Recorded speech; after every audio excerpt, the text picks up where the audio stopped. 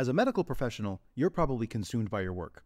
Because of that, you likely miss out on big opportunities to protect and grow the wealth you work so hard for. Luckily, through passive real estate investing, you can place your capital in the hands of trusted syndicators who do all the legwork while you sit back and let your money work for you. Syndicators like Ascent Equity Group. Ascent Equity Group is led by 3 medical professionals turned full-time real estate investors who have secured $250 million in assets in just 3 years. And their latest opportunity, Sunrise in Chandler, is open now. Sunrise in Chandler is an exciting 177-unit value-add multifamily opportunity in the affluent city of Chandler, Arizona. This Class B asset in a Class A location was secured at a significant discount and is already cash flowing out of the gate, with 89% of the units still in need of renovation. Sunrise in Chandler is close to meeting its capital raising goal and will be closing soon. So if you'd like to learn more, visit ascentequitygroup.com/best deal to schedule a call. That's ASCENT equitygroup.com/best deal. This opportunity is open to accredited investors only. Generate cash. So wholesaling, fix and flip, learn how to generate cash. And what that does is it teaches you how to create value and bring private money to the table. Best ever listeners, before we get into today's episode, I want to ask you, do you have a strategy right now where you are getting leads that come into your inbox while you're sleeping? Do you have a strategy where you are optimized with both Google AdWords and SEO, search engine optimization? If not, then guess what? Today's your lucky day. We've got a free strategy session just for you, and it's with Dan Barrett. If you recognize his name, he was a guest on episode 565, and he is the only certified Google partner agency that works exclusively with real estate investors. Go to adwordsnerds.com/strategy and get a free strategy session to learn with him how to implement an online strategy for your market in both SEO and Google AdWords.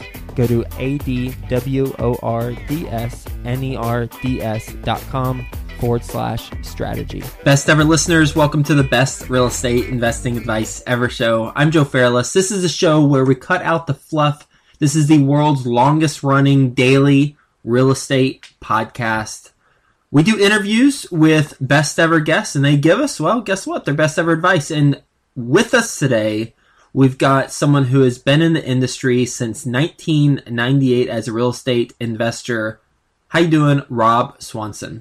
Hey, Joe, I'm doing fantastic. Thanks for having me on the show. My pleasure, my friend. Nice to have you on the show. Rob is also the owner of FreedomSoft, which he bought about 18 months ago. FreedomSoft is a successful real estate investing software. In addition to that, Rob's foundation, his background is real estate investing. He has been an investor since 1998. He has personally flipped houses in over 20 states over the years. He's currently writing a book titled Cash In: What to Do Before, During, and After the Next Housing Market Crash. And he's based in Denver, Colorado. With that being said, Rob, you want to give the best ever listeners a little bit more about your background and what you're focused on now?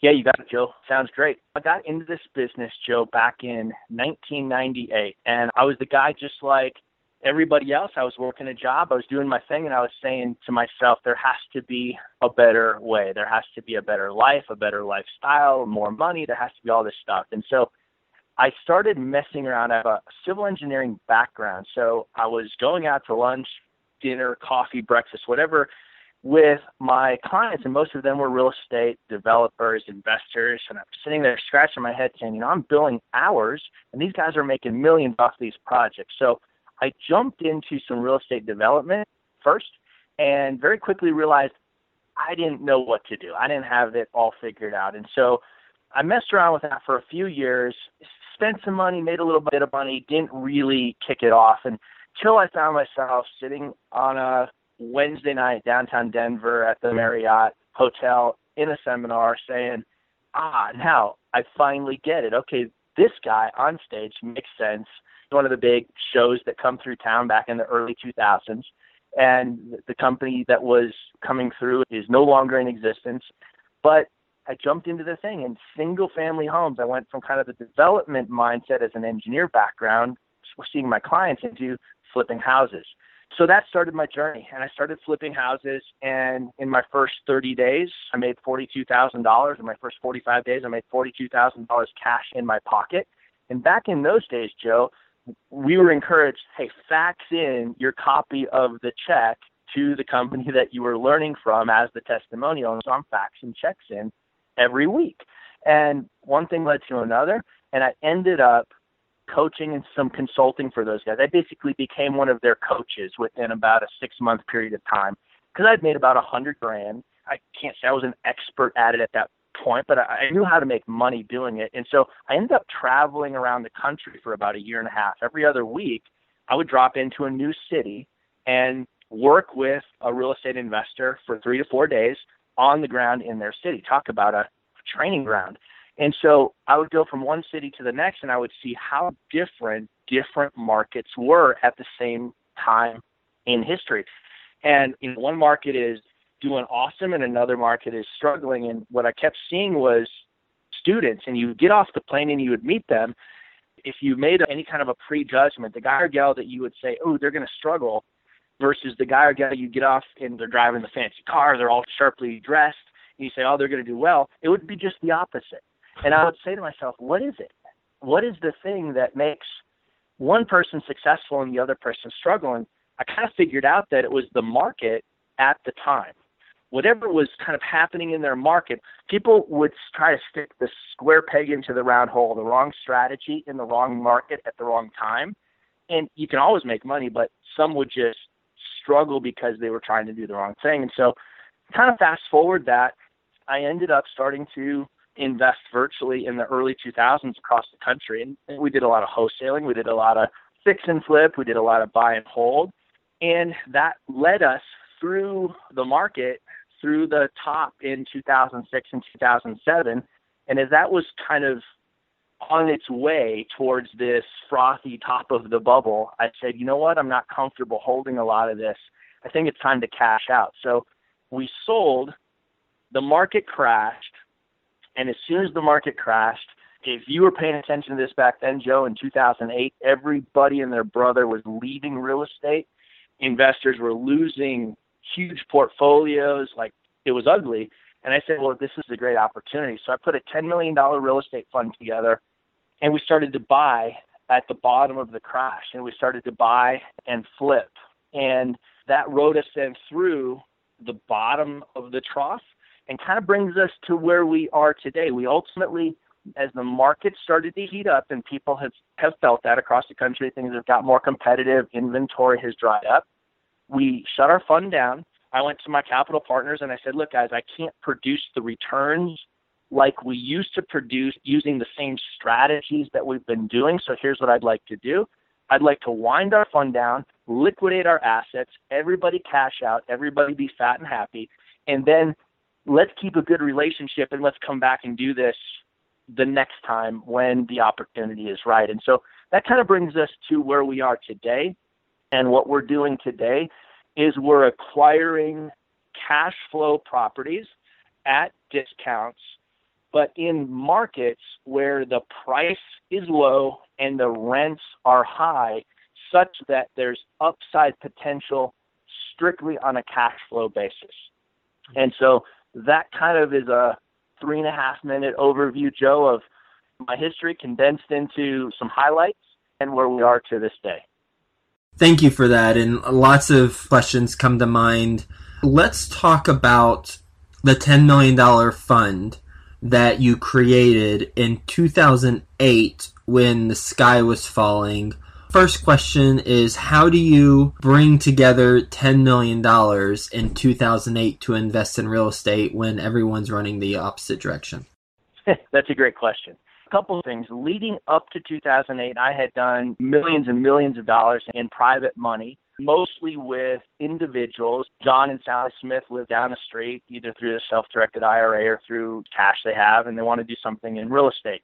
When the market crashed, what we did is in the Denver area. I was running at the time the Colorado Property Investors Association.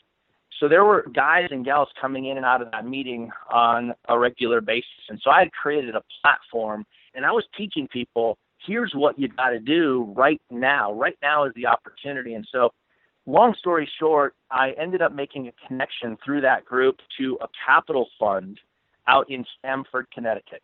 And they were a $175 million real estate fund. And they have never played in the residential space before, but they're seeing the news headlines and they're reading Lehman Brothers going under and AIG going under and the housing bubble crashing and foreclosures rising. And they're reading and seeing opportunity, but they're saying, we don't understand how to get into that game. And so I made a connection to those guys. I got on the phone with the fund manager, and we started having a conversation. Well, they flew to Denver. I picked them up at the Denver International Airport, and I had a very strategically planned route that I was going to take them around Denver, where we were going to stop for lunch and what we were going to do. And we dropped into the first neighborhood, and I said, I flipped that house on the right and made $29,000. I flipped that one on the left to a local landlord and just put $6,000 in my pocket real quick. So we're going around, and we go to about 5 different neighborhoods over the course of the day. By the end of the day, they said, we want to do business with you. We want you to be our operator, and this is, I think, a big distinction. We want you to be our operator, and we will bring the capital. And so when I say the operator, you be the real estate investor entrepreneur that knows how to source the deals, knows how to evaluate the deals, knows how to run the construction of the deals, knows how to set up the exit strategy and liquidate the assets. You run everything, and we'll just put the money in the pot. So they took a $175 million fund, and they carved out a little $10 million piece to give us. The reality is, Joe, I made a big mistake in how I ran that fund, because here's what we did. It was a fix and flip fund, and it was a buy, renovate, and sell fund. And what I wish I would have done, and this is all the old school hard money lenders, like the guys that were in their late 60s, 70s, and 80s in Denver at the time, were telling me, Rob, take the money, buy everything you can, disconnect the utilities, bore it up, and just sit on it and wait. Because they're going back to 1990, 91 in the last crash. They're going back to 1973, 74, the crash before that. And they're saying, here's what happened when we were your age. So do this. And I didn't listen to them. So we bought, renovated, and sold basically based on how quickly we could get our construction crews turning that inventory over. And if we ran out of construction bandwidth, and we had 70 full-time guys running construction for us through this fund, if we ran out of construction bandwidth, we dialed down our acquisitions a little bit. And that was my biggest mistake, because we should have just kept buying and just sat on the assets. And if we'd have done that, Joe, and if we would have just bought everything and never fixed anything up other than maybe to a rental grade, put tenants in it, and sat on it for the next 4 to 6 years, we would have probably exited our $10 million fund at probably a $40 million exit. So probably left $30 million on the table just because we didn't do the right back-end exit strategy.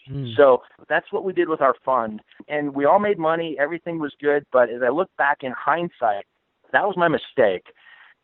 I don't plan to make that mistake next time. What's the fee structure when you work with a fund like that?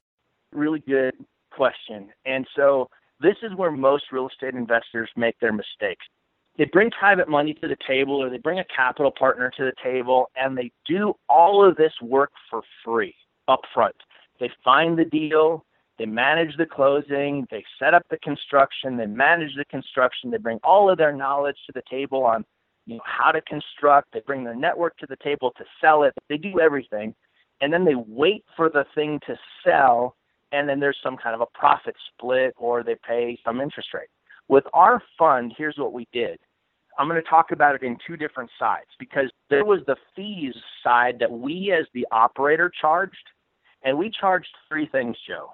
We charged an acquisitions fee. Think of a wholesaler that is really good at sourcing and finding deals and then turns around and buys and sells those deals to another investor.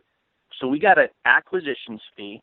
We got a construction fee. And in our fund, we did all of our construction at cost, and we charged a 15% construction fee on top of cost. And we got an administrative fee just to run the whole thing. And that was a flat $3,000 per asset. So let me give you a context. The day we closed on an asset in that fund, we put an average of $14,068 in our pocket. And I've run the numbers to the penny. I know exactly what our average was. $14,068 on average. And we were buying as many as 22 houses in a month. So go do the math on that. 22 times $14,000, we were putting a lot of cash in our pocket up front as profit. Now, the back end... By we, is that your operating group, or is that the entire fund? My company, my operating group, correct. Okay. So my company put a lot of money in the coffers up front by charging fees. And I think more real estate investors should do this from a private money standpoint. You deserve to get paid to source and find deals. You deserve to get paid to run construction. You deserve to get paid to run the project. That's about $300,000 a month then, worth of just fees? Oh, yeah. Okay. So absolutely. Okay. So we were killing it. We were crushing it on that side. And then on the back end, here's what we did. We had an equity participation split. I know for some people I'm talking complicated, and other people are like, oh, yeah, we get what you're talking about. We basically split profits on the back end with the fund, and it was all based on an internal rate of return. Okay, not a return on investment, not an annualized return, not a cash-on-cash return, but an internal rate of return. And so our splits ranged from, I got to think back, from 60-40, 70-30, 80-20.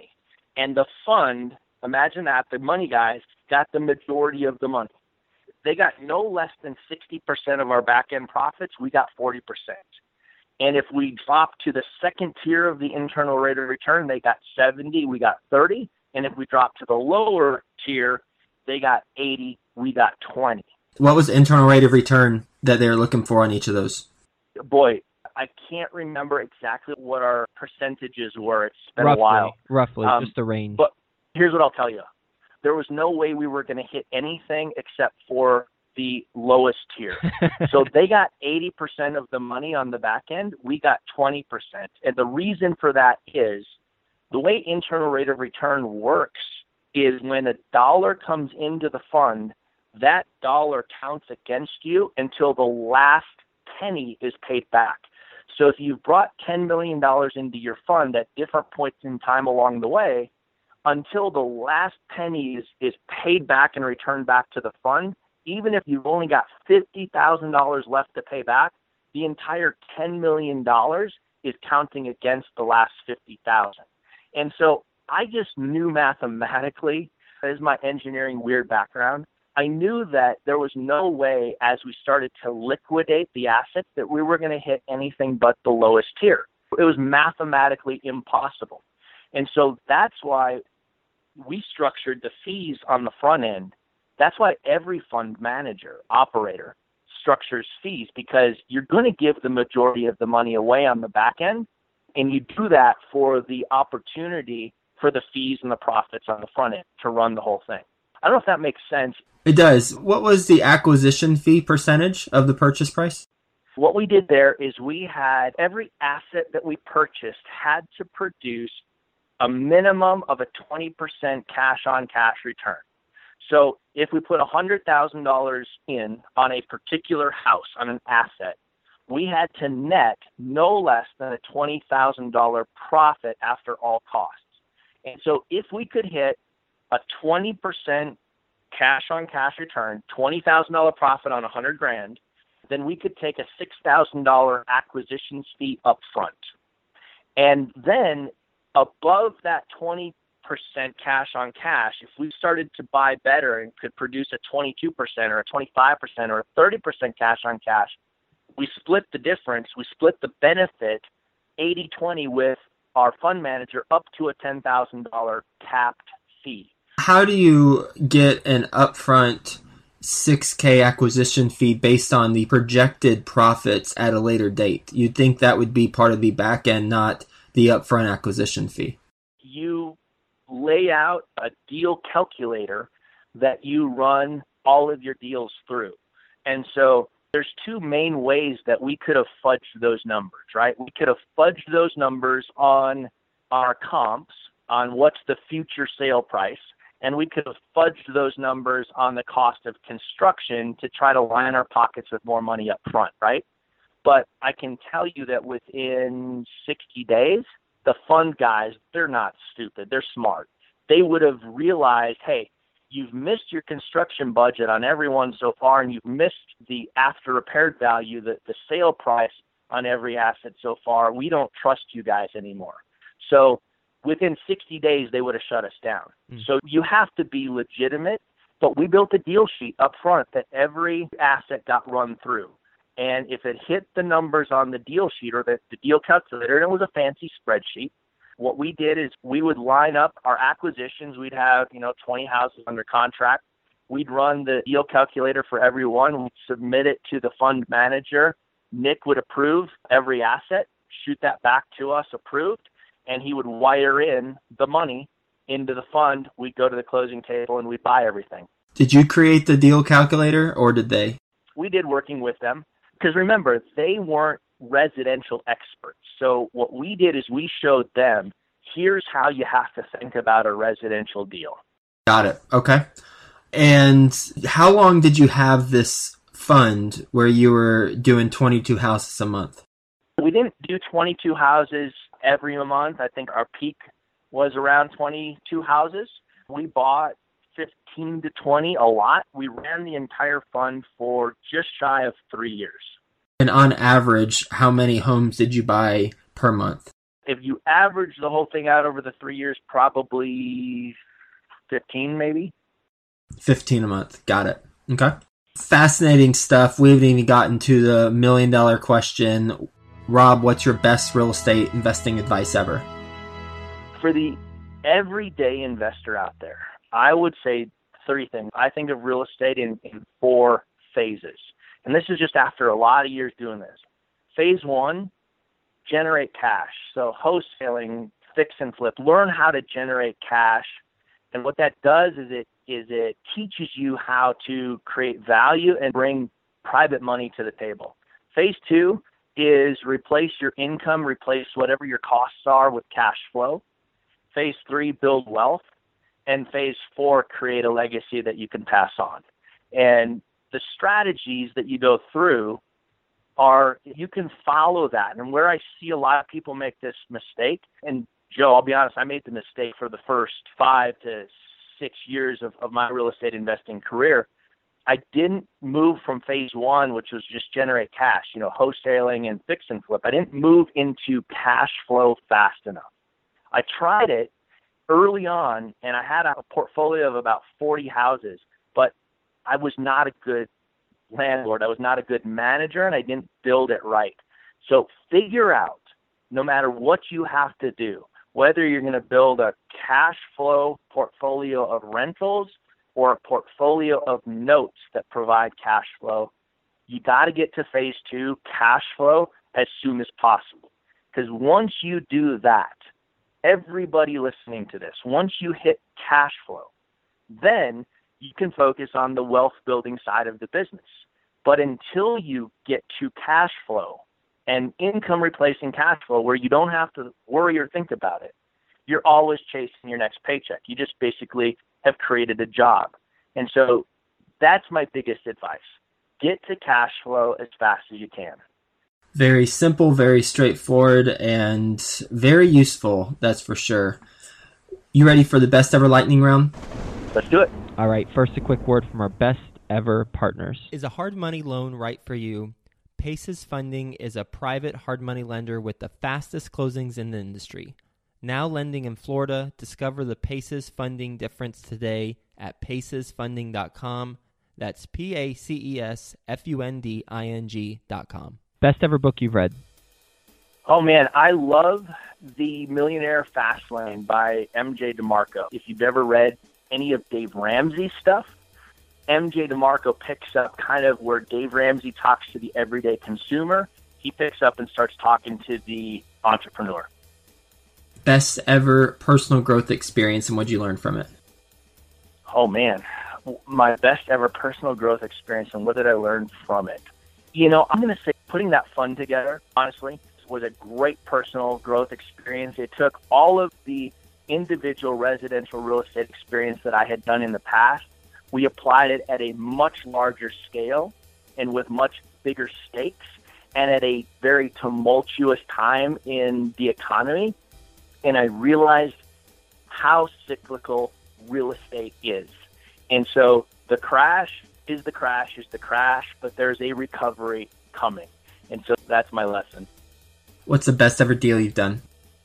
It's not the hospital that I accidentally bought, but that's a different story. Best ever deal, man, the one that comes to mind a lot to me is this little house in Denver, in Montbello. It's nowhere near the most profitable deal I did, but it's one that sticks out to me as a killer deal all the time. I picked it up for $42,000. We put about $22,000 into it, and we sold it within the first week. And this is back in the downtime. We sold it in the first week for $148,000. So it was a really, really great, simple little fix and flip. Made us a ton of money, and I just have fond memories of that house. We shall have you on the show again to talk about the hospital deal. That's for sure. Best ever way you like to give back?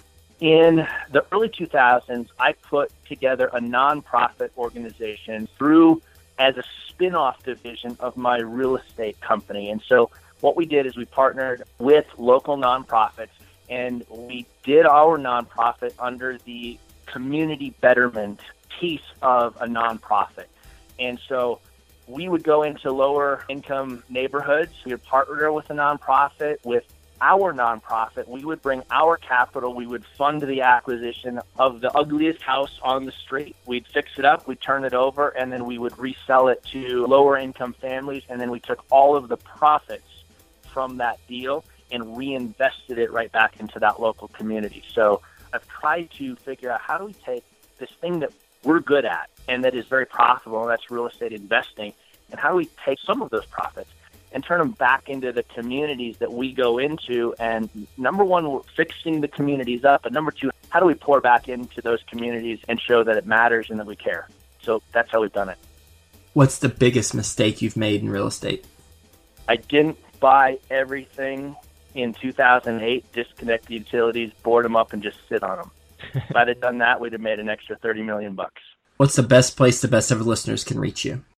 They can go to freedomsoft.com and meet me there and check me out, or find me on Facebook. Just look me up, Rob Swanson, on Facebook, and that's probably where I'm the most active in the social world. Boy, we covered this fund, and I learned a lot. I know the best ever listeners learned a lot. And it was just fascinating stuff, how you put together a $10 million real estate fund in 2008 when everyone was going the opposite direction, and you went headfirst into the fix and flips in Denver. Regret is holding on to them instead of doing a quick turn, but hindsight's 2020. Sounds like you all still made a pretty penny, considering that you averaged over $14,000 per transaction, and you did on average about $15 a month for 3 years. Then on top of that, getting into the fee structure, both the acquisition fee, the construction fee, and the admin fee, as well as the back-end participation with the internal rate of return. And then talking through the 4 phases of real estate investing and progress as a real estate investor as we go from generating cash all the way through creating a legacy that we can pass on. Really grateful that you're on the show. We'll definitely have you back to talk about that hospital deal, as well as the new book that you've got coming out that you're in the process of writing. I would love to learn more about that, and specifically the things to do before, during, and after the next housing market crash, which could be coming up after the election. You never know. So thanks so much for being on the show. I hope you have a best ever day, and we'll talk to you soon. Absolutely, Joe. Thanks. Is a hard money loan right for you? Paces Funding is a private hard money lender with the fastest closings in the industry. Now lending in Florida. Discover the Paces Funding difference today at pacesfunding.com. That's PACESFUNDING.com.